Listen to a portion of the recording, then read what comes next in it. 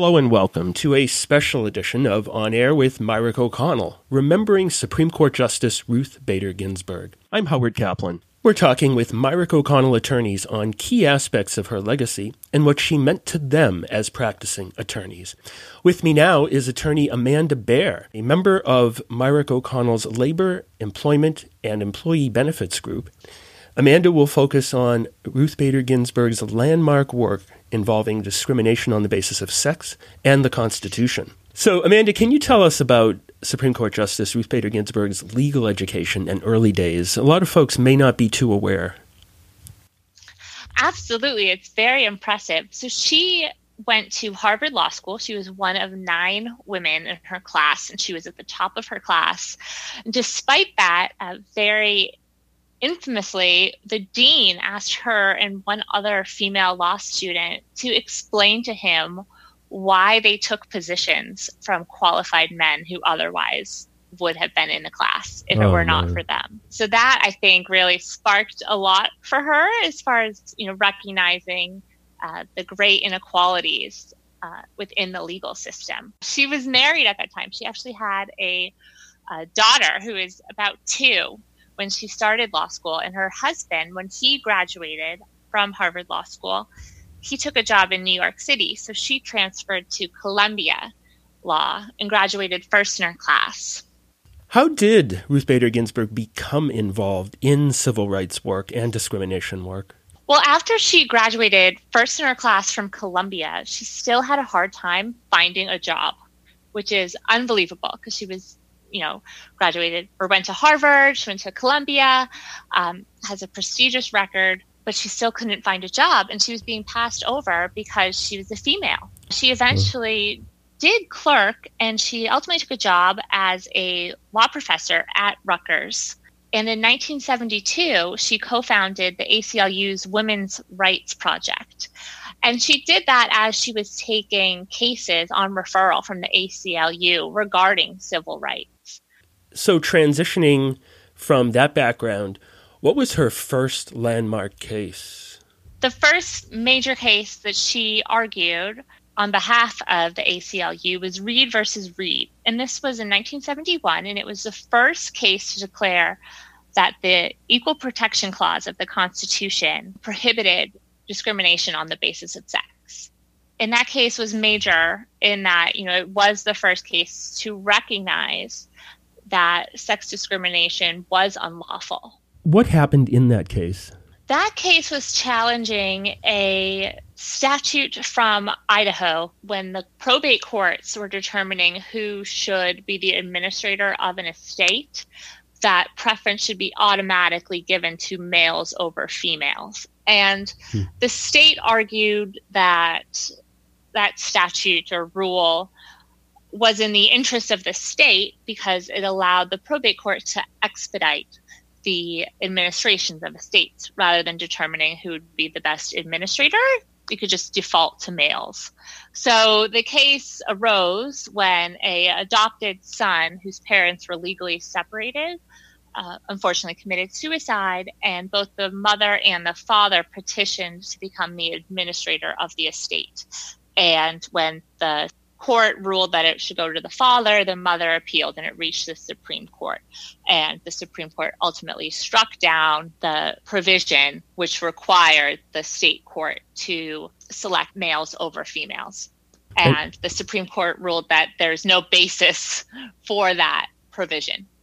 And I think if I'm not mistaken, I think a lot of these laws were meant to, quote unquote, at the time, protect women. And Ruth Bader Ginsburg really almost took it upon herself to ensure that there should be equal treatment under the Constitution, the Equal Protection Clause, and other laws.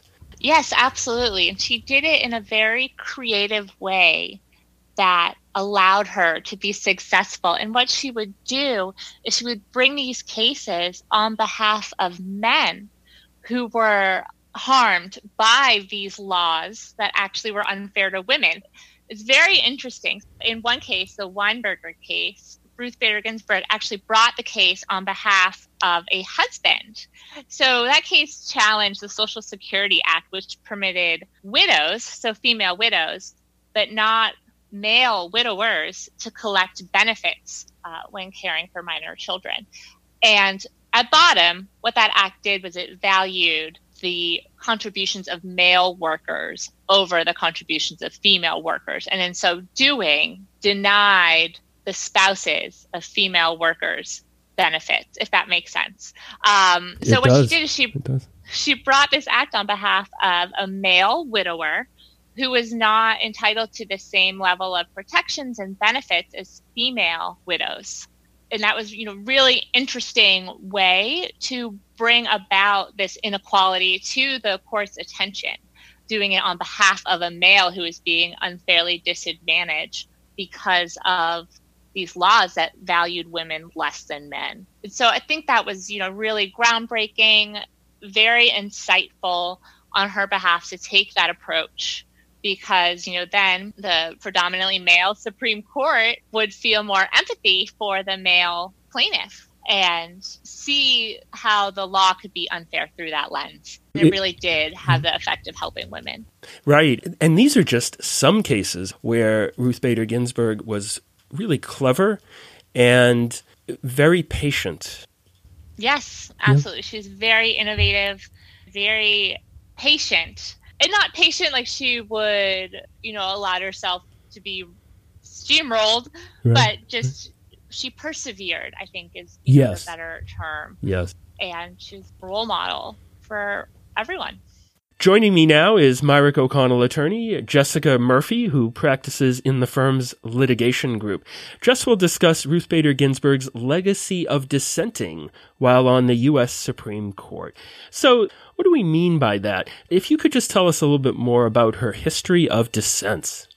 Well, United States Supreme Court cases are decided by a simple majority. So any decision coming out of that court needs to be joined by 5 of the 9 justices in order to be the court's ruling. And as a liberal judge, Justice Ginsburg often found herself in a minority on the decision. Being in the minority and authoring a dissent opinion is actually not where law is made. And as most attorneys, I understand she would rather have won and been on the deciding factor of the cases. But Justice Ginsburg had a belief that good dissents could become law in the future. A great example and one of her most notorious dissents is in the 2007 case of Ledbetter versus Goodyear Tire. Lilly Ledbetter had sued her employer for an employment discrimination case based on being paid less than her male colleagues. The United States Supreme Court majority held that she had brought her complaint more than 180 days after each act of discrimination and found that her claim was time-barred. And in a rare move, Justice Ginsburg gave an oral dissent from the bench.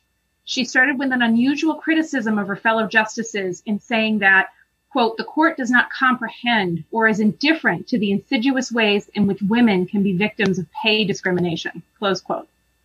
She had laid bare her belief that the male justices of the court could not understand the position of Lilly Ledbetter and what it was like to be a woman in a man's world.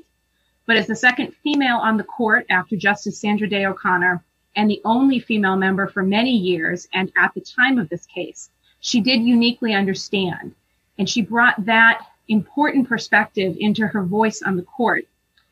Her hope that dissents could be law in the future was borne out in this case when the Lilly Ledbetter Fair Pay Act was passed several years after the court's decision, which provided a legislative solution to the court's ruling. I understand Justice Ginsburg was extremely proud of this and had a framed copy of the act hanging in the wall in her office until her passing. This is just one of the examples of how she used a dissent to educate and to reach people on issues that, unfortunately, she was not in the majority on. And this is not the only example where there was other action taken later on in reliance on her dissent and the position she put forward there. What is her overall legacy of dissent, do you think? I think it's the idea of her dissent that's most prolific.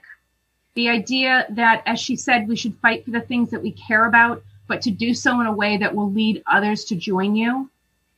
It is her idea and her inspiration that you can be true to yourself and your beliefs, to stand up, voice your disagreement or dissent, and actually create change.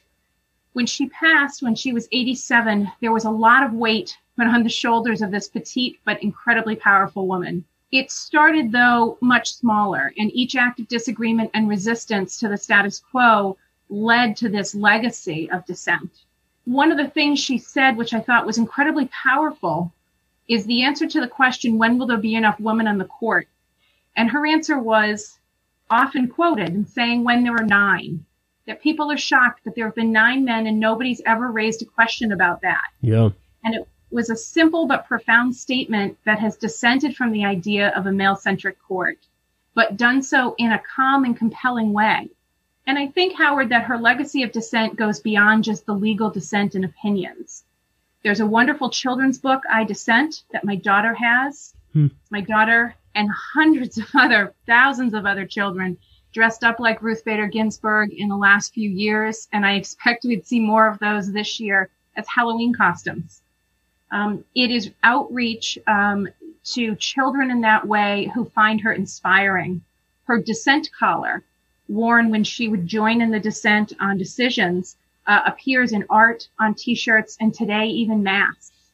So I think her legacy of dissent is really inspiring people to compromise where they can, but where they can't, to stand up, to disagree without being disagreeable if you can, and to persevere and represent yourselves and resist for others.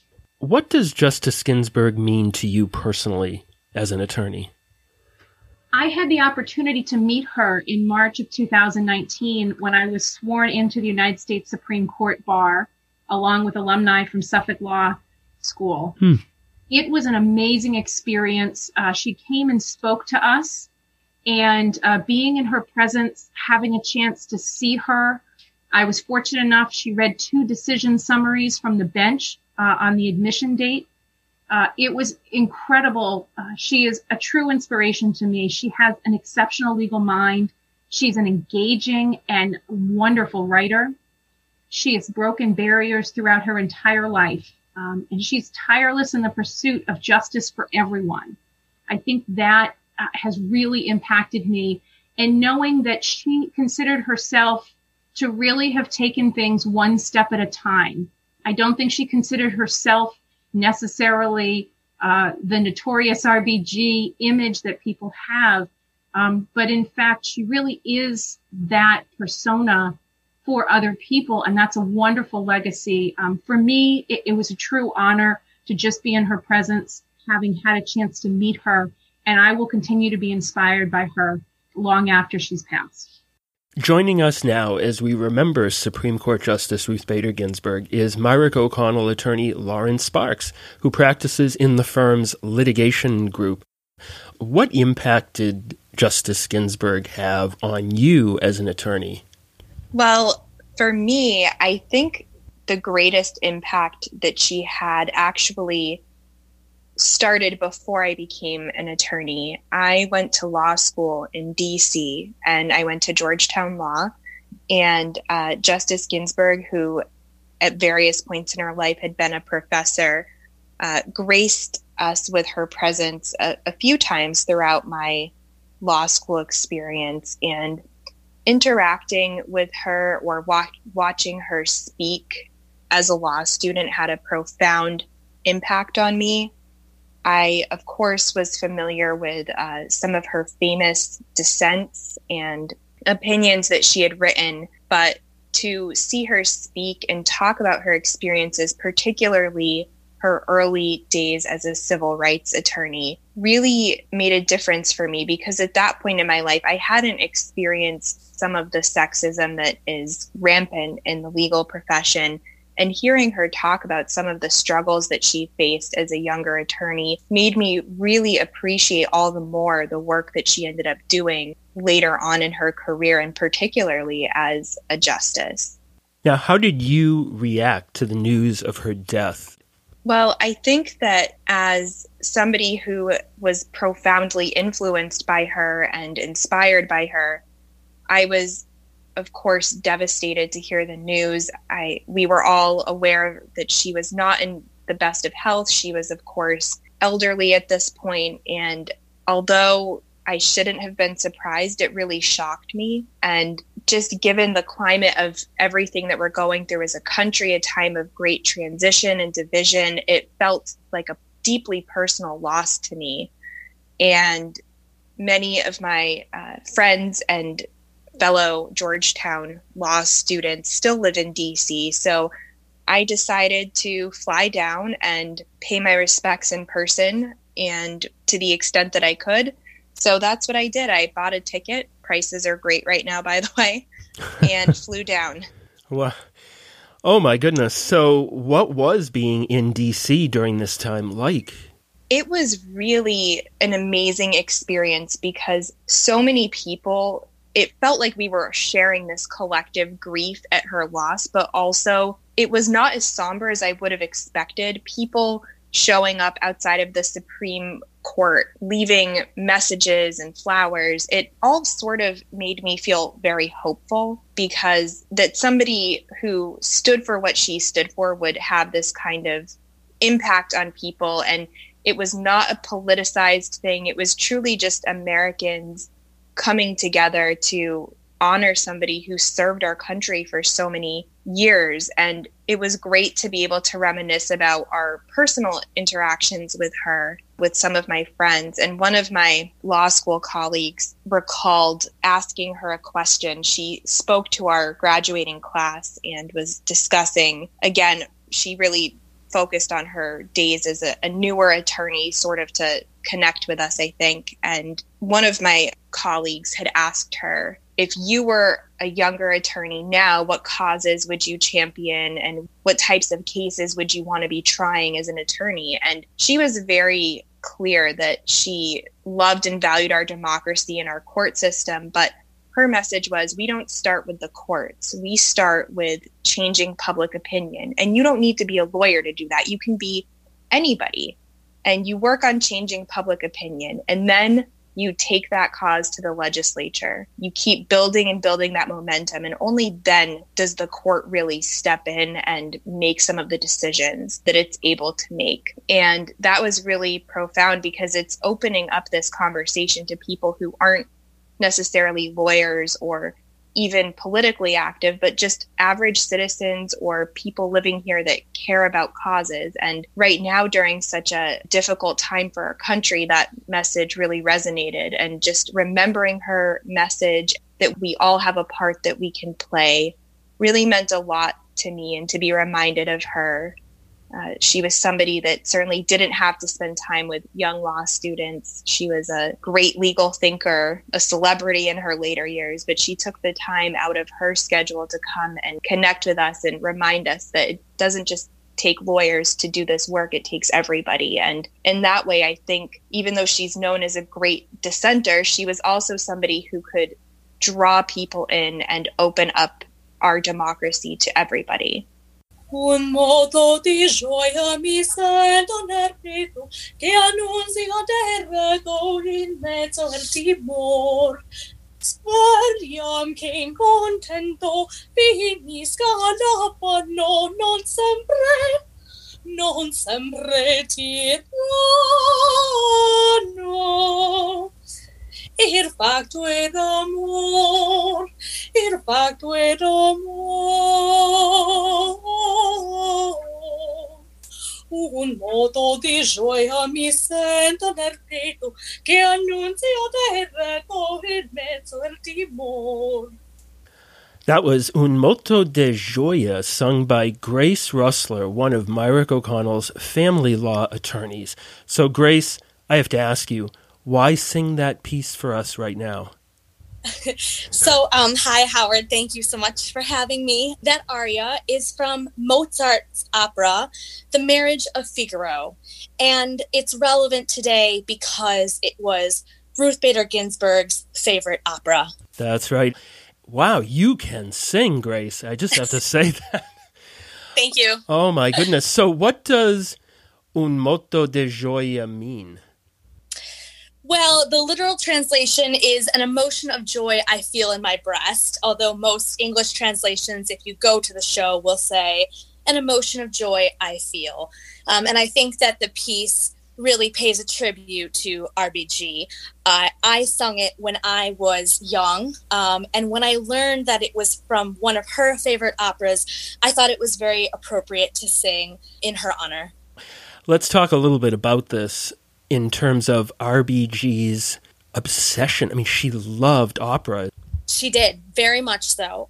She was a huge fan of the opera, of music, and really the arts in general. You know, I think it's funny, she did many interviews before she passed, and she disclosed that she sang in the shower. In the evenings, she would watch Live at the Met Opera on TV. She lived next door practically to the John F. Kennedy Center for Performing Arts in Washington, D.C., and she very frequently attended the operas there. She actually made several appearances herself on stage during her lifetime. The last time actually was in 2016 when she wrote her own lines in a particular opera. There even is an opera about her. It's called Scalia Ginsburg, which debuted in July of 2015 and talks about the relationship between the two, the differences in opinions that they had. It's comical, but obviously, as every comedy shows, there is some truth behind the lines, of course. How did her love of opera and the arts resonate with you personally? Well, you know, Howard, I'm a singer. I've been singing since I was 5. Music has always been a part of my life. And RBG believed, and so do I, that I think music serves 2 purposes. The first is just enjoyment and a release.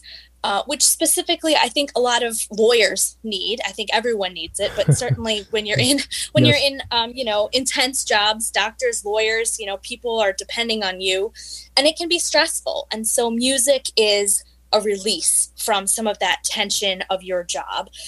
RBG told AARP in an interview that she usually would go to bed thinking about law and legal questions. But when she watched the opera, she would get lost in it. And I think that is what, most importantly, music does, and the opera did for her. And that's what music does for me. The second way that music resonated with her was that music was a medium for telling truth, to share values, and to create empathy for others. She had an ability to showcase her empathy, her love, her compassion on and off the court. She believed the Constitution should serve and include all people. Music is often a way to include others and showcase differences. You have all sorts of different music that people can enjoy and learn from, and opera was no different. She talked about sharing the experience of opera with her children at very young ages and others. And as I mentioned before, Justice Scalia, who they were absolute opposites on the court, but they both obsessed over opera, and it was something that brought them together. Grace, what will you miss most about her? Aside from her amazing legal mind and being a true fighter for equality, she was a patron of the arts. We really need those patrons right now. Broadway is closed until mid-next year. Yeah. All the concerts were canceled. Yeah. Group choral singing is not recommended because of the hazards of COVID-19. RBG served as a reminder that we need to support our arts during this time, however we can. The more people of influence that respect and treasure the arts, the more likely we are to have music and theater as an outlet for everyone. And I think that RBG would appreciate that, and she would want people to carry on her mission of sharing the arts. So in honor of her, I guess I would challenge others to continue to support the arts during this very difficult time, and to continue to promote music as a way to relax, number one, and also to learn and appreciate others and other people's differences, because I think music really has that capacity if you just close your eyes and listen. You've really packed into a very short period of time here, not only your singing virtuosity, if I can use that word. I mean, you're a brilliant singer. That was amazing. Thank you. And thank you for allowing me to share my little bit of the talent with you today. As you know, because all of the choral groups have essentially shut down. We have not been able to practice. So it's been a while since I sang. I sing with the Harvard Radcliffe Chorus generally, but pre-COVID. So I think we're all very excited, hopefully, about the upcoming year. And I think that we all want to salute RBG in our own way. And I hope that this was a good tribute to her. With me now is attorney Fern Frolin, a family law attorney who practices at Myrick O'Connell. Fern, Justice Ginsburg's professional life was greatly influenced by her travel to Sweden in 1962. Why did she go there? Well, Justice Ginsburg went for the purpose of writing a book on civil procedure in Sweden. It was part of a series on civil procedure that Columbia University Law School was doing in various countries. And I think that part of her interest in this was that as a woman, it was difficult for her to find employment as an attorney. And so she was turning to academics, and civil procedure is the lawyer's law. It's the rules of the court and how the court functions. So I think this was part of her academic interest, and she learned Swedish before she went so that she would be able to converse in Sweden. And she co-wrote the book with a very well-known Swedish judge. His name was Andras Berzelius, and it was published in 1966. And how did that experience influence her thinking on all this? Enormously. And every time that she appeared in public, especially before women, she liked to talk about her Swedish adventure being the catalyst for turning her professional and academic interest from the procedures, the lawyer's law and the rules of the court, to equal rights, and particularly equal rights by gender and women's rights, but she also fought for men's rights. And I think that all occurred to her, or if it had occurred to her before, it gelled by her Swedish experience. When she got to Sweden, she saw that there were female doctors and lawyers in all professions. Women were represented, that the government provided daycare for children to enable both parents to work outside the home, and that women had all the same opportunities that men had for advancement, for income, for social respect, and for professional respect. I think it made her recognize how very different that was from her experience in the United States, particularly because Ruth Bader Ginsburg was first in her class at Cornell and first in her class at Columbia Law School. And while her male counterparts were getting job offers, she was not. So I think it really struck a chord with her. She saw how different it could be.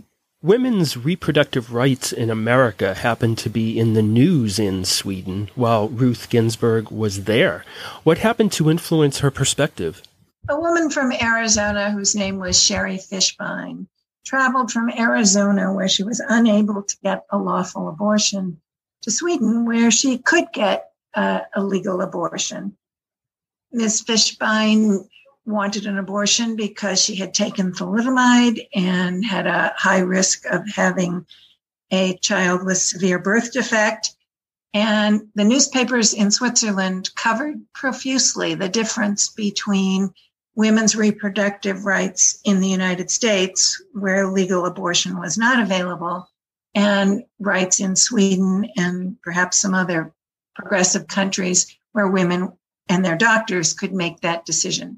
Justice Ginsburg was really struck by what a difference it made in women's lives, in the way they could pursue their careers or make other decisions, and in the respect for their medical and personal intelligence and integrity. And I think that drove a lot of her interest in women's rights, but particularly women's reproductive rights, as well as workforce and equal dignity. What overall, Fern, was the effect of her Swedish experience on her career?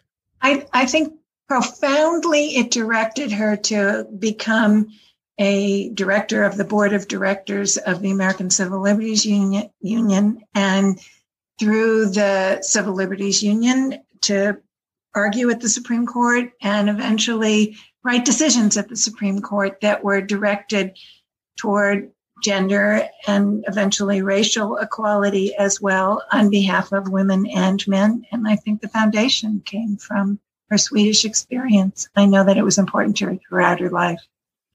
Talking with us now is Myrick O'Connell partner Elizabeth Green. Elizabeth is a member of the firm's litigation and health law groups. She'll be chatting with us about Justice Ginsburg's family life.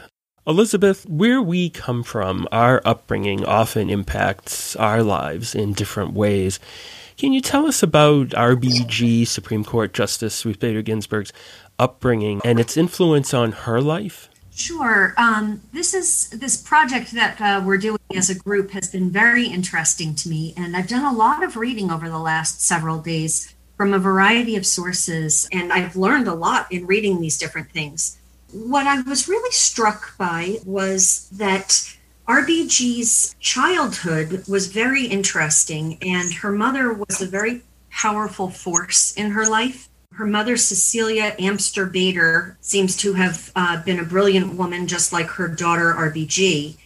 And she was the firstborn child in an Australian Jewish immigrant family. And she really instilled in her daughter, Ruth, the love of learning and the importance of learning. There's a Washington Post article which references Ginsburg's excelling in school, both academically and socially, and talks about how her mother wanted her daughter to go further in school than her mother, Celia, had been allowed to do.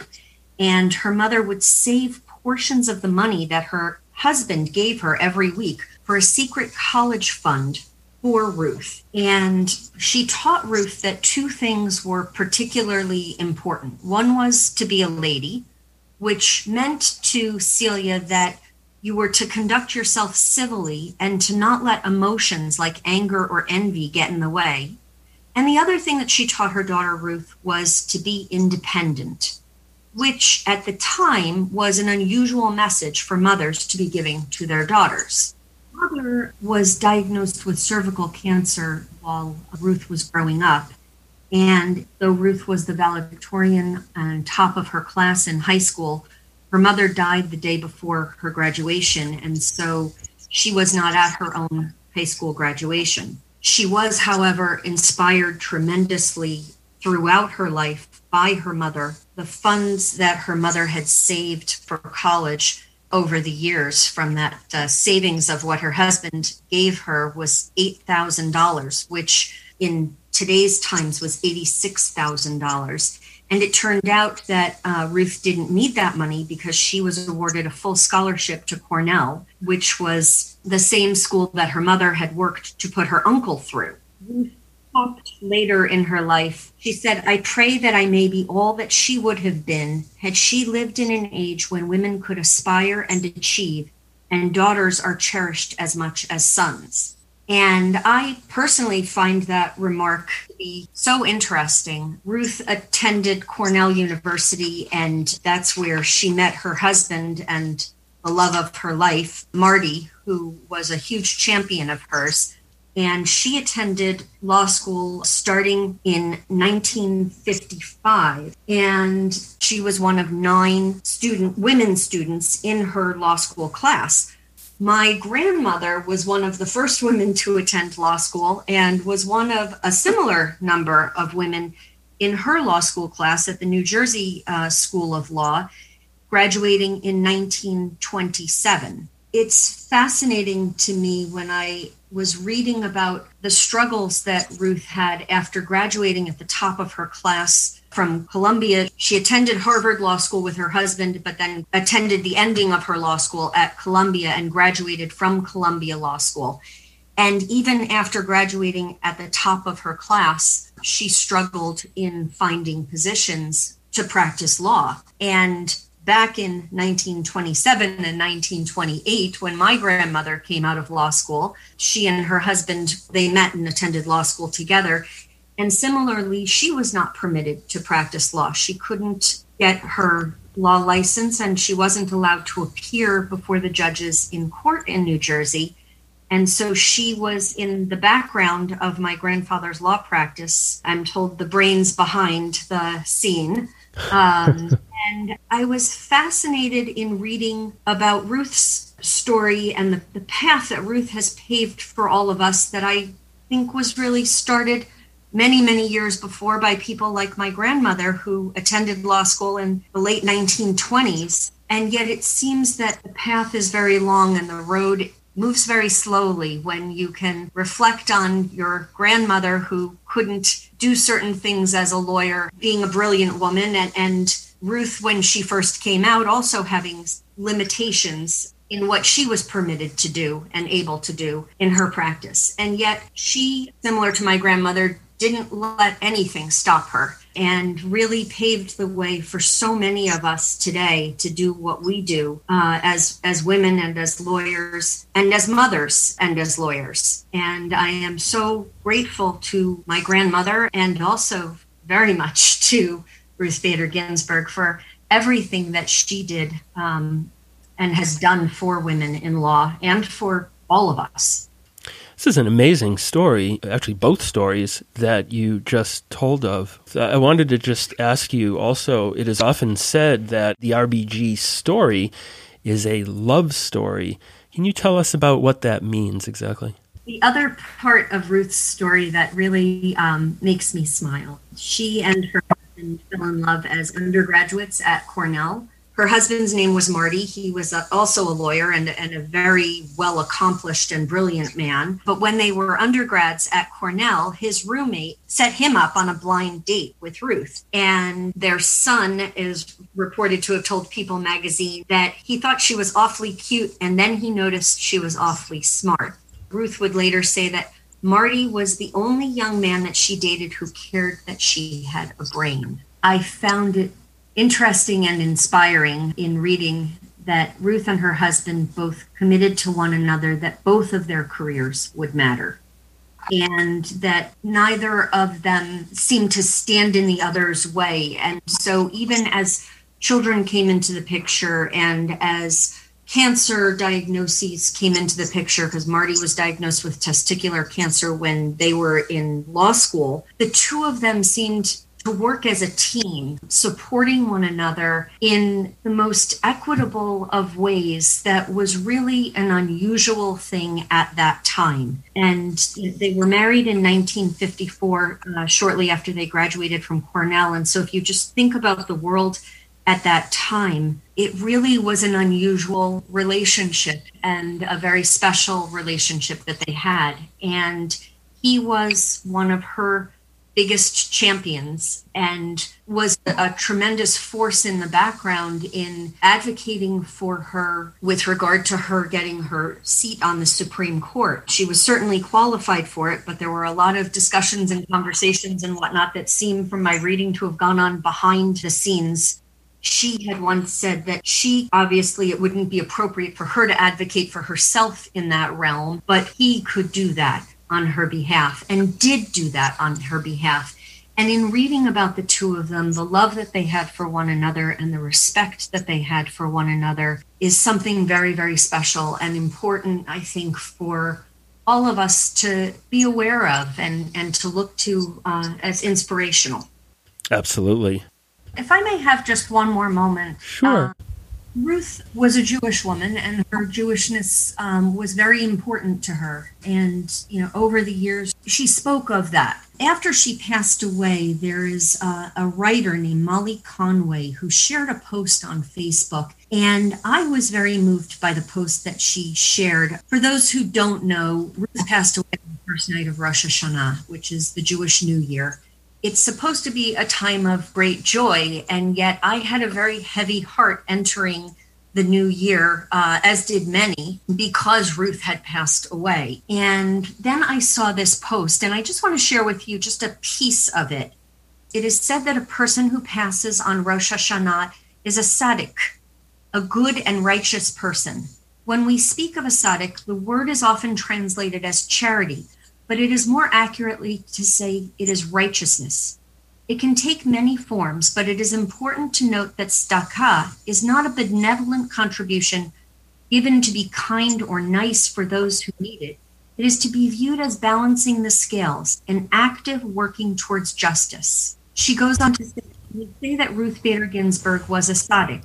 We don't just mean that she was a nice person. What we're saying is that she was a thoughtful person who worked tirelessly to create a more just world, one that would perpetuate equality and access, one that wasn't reliant on charity, one that was better for people she did not know without the expectation of praise or fame. That is what it means to be a tzaddik. And I can't think of anyone who better embodies the pursuit of justice. She closes what she wrote with, may her memory be for a blessing, may her memory be for revolution, may we become a credit to her name. And I just want to close my comments to you by saying how inspired I was by what Molly Conway wrote about Ruth Bader Ginsburg, and also that I share in her feelings that may we all be inspired to be our better and our best selves by the example that Ruth Bader Ginsburg left for us. With us now is Myrick O'Connell attorney Ashley Coffey. Ashley practices in the firm's Land Use and Environmental Law Group and the Public and Municipal Law Group. Ashley, how did Justice Ginsburg inspire you as a fellow woman attorney? Well, that list could probably be pretty extensive, but I'd say that I've found her work ethic, her drive, and her overall commitment to the justice system in general to be most inspirational. I mean, since the day she stepped foot into law school, Ruth Bader had the mentality that no one was going to stop her from accomplishing her goals. I mean, she's been mocked and even chided for pursuing a degree in a profession predominantly made up of males, but I don't think that ever discouraged her. She just kept pushing on, which I think is so inspiring to everyone. And for me, I've kind of always reminded myself to work as hard as I can in every aspect of life. And that if I want something bad enough, to work hard and go get it. And I think Ruth Bader's mindset was very similar. And it's encouraging to see how far somebody can go with that type of mindset and drive. She was also, I'm sure, as you know, a working mom and an extremely devoted wife. I actually remember in one of her documentaries, she and her children reminisced about her long work days to the point where her husband had to physically go and drag her out of the courthouse in the office so that she could go home and have dinner. So she was an absolute powerhouse and workhorse. And while those long work hours aren't ideal, it's just that type of work ethic and dedication that's inspiring for everyone and shows how committed she was to the justice system. She didn't want to put in half effort. And I think a lot of people can learn from that in order to be successful in their daily lives, both personally and professionally. And while she worked so hard, she was still the backbone of her family. She had a great husband who helped out a lot with their kids, but she was just as committed to being a good mom and a role model to her children, just as she was to her career. And for me, as a working mom, and as many other of the working moms in our firm and community in general, I think we can all relate to that. You know, we all want to be the best moms and partners and wives that we can be while also being successful in our professions. Do you think, Ashley, that Justice Ginsburg has had a similar impact on other women and girls in society in general? Absolutely. I mean, not only for women and young girls, but for everyone, including members of the LGBTQ community. I'm sure, as most people know, Ruth Bader became a huge pop culture icon over the past 10 years or so. She was known for her powerful dissents and her commitment to fighting for gender equality, which ultimately led to her becoming known as her alter ego, the Notorious RBG, which was in comparison to the rapper Notorious B.I.G., which I'm sure everyone knows. But not only that, she also appeared in movies, Saturday Night Live skits where Kate McKinnon portrayed her, children's books, documentaries, and I think even an opera cameo or two. So yeah, I think she has been an inspiration to everyone, and I think everyone can learn a little bit something from her, or learn a little bit of something from her. One of my favorite sayings that she said was, fight for the things that you care about, but do it in a way that will lead others to join you. And I think that's just so perfect. Because in the world today where everybody is disagreeing on politics and there's different stances on gender and ethnicity, I just think everyone should focus on being a leader to make this world and country a better place. And she did it. She was very good friends with Justice Scalia, who was total opposite end of the political views as she was. And they still were able to respect each other. And I think more people could be like that these days. For sure. Ashley, thank you so much. Thank you so much for having me, and rest in peace to an amazing woman. With me now is Myrick O'Connell attorney Patricia Davidson. Patricia is a partner in the Probate, Trust, and Fiduciary Litigation Group and the Business and General Litigation Group. Trish, what about Justice Ginsburg's legacy have you been pondering in the aftermath of her death?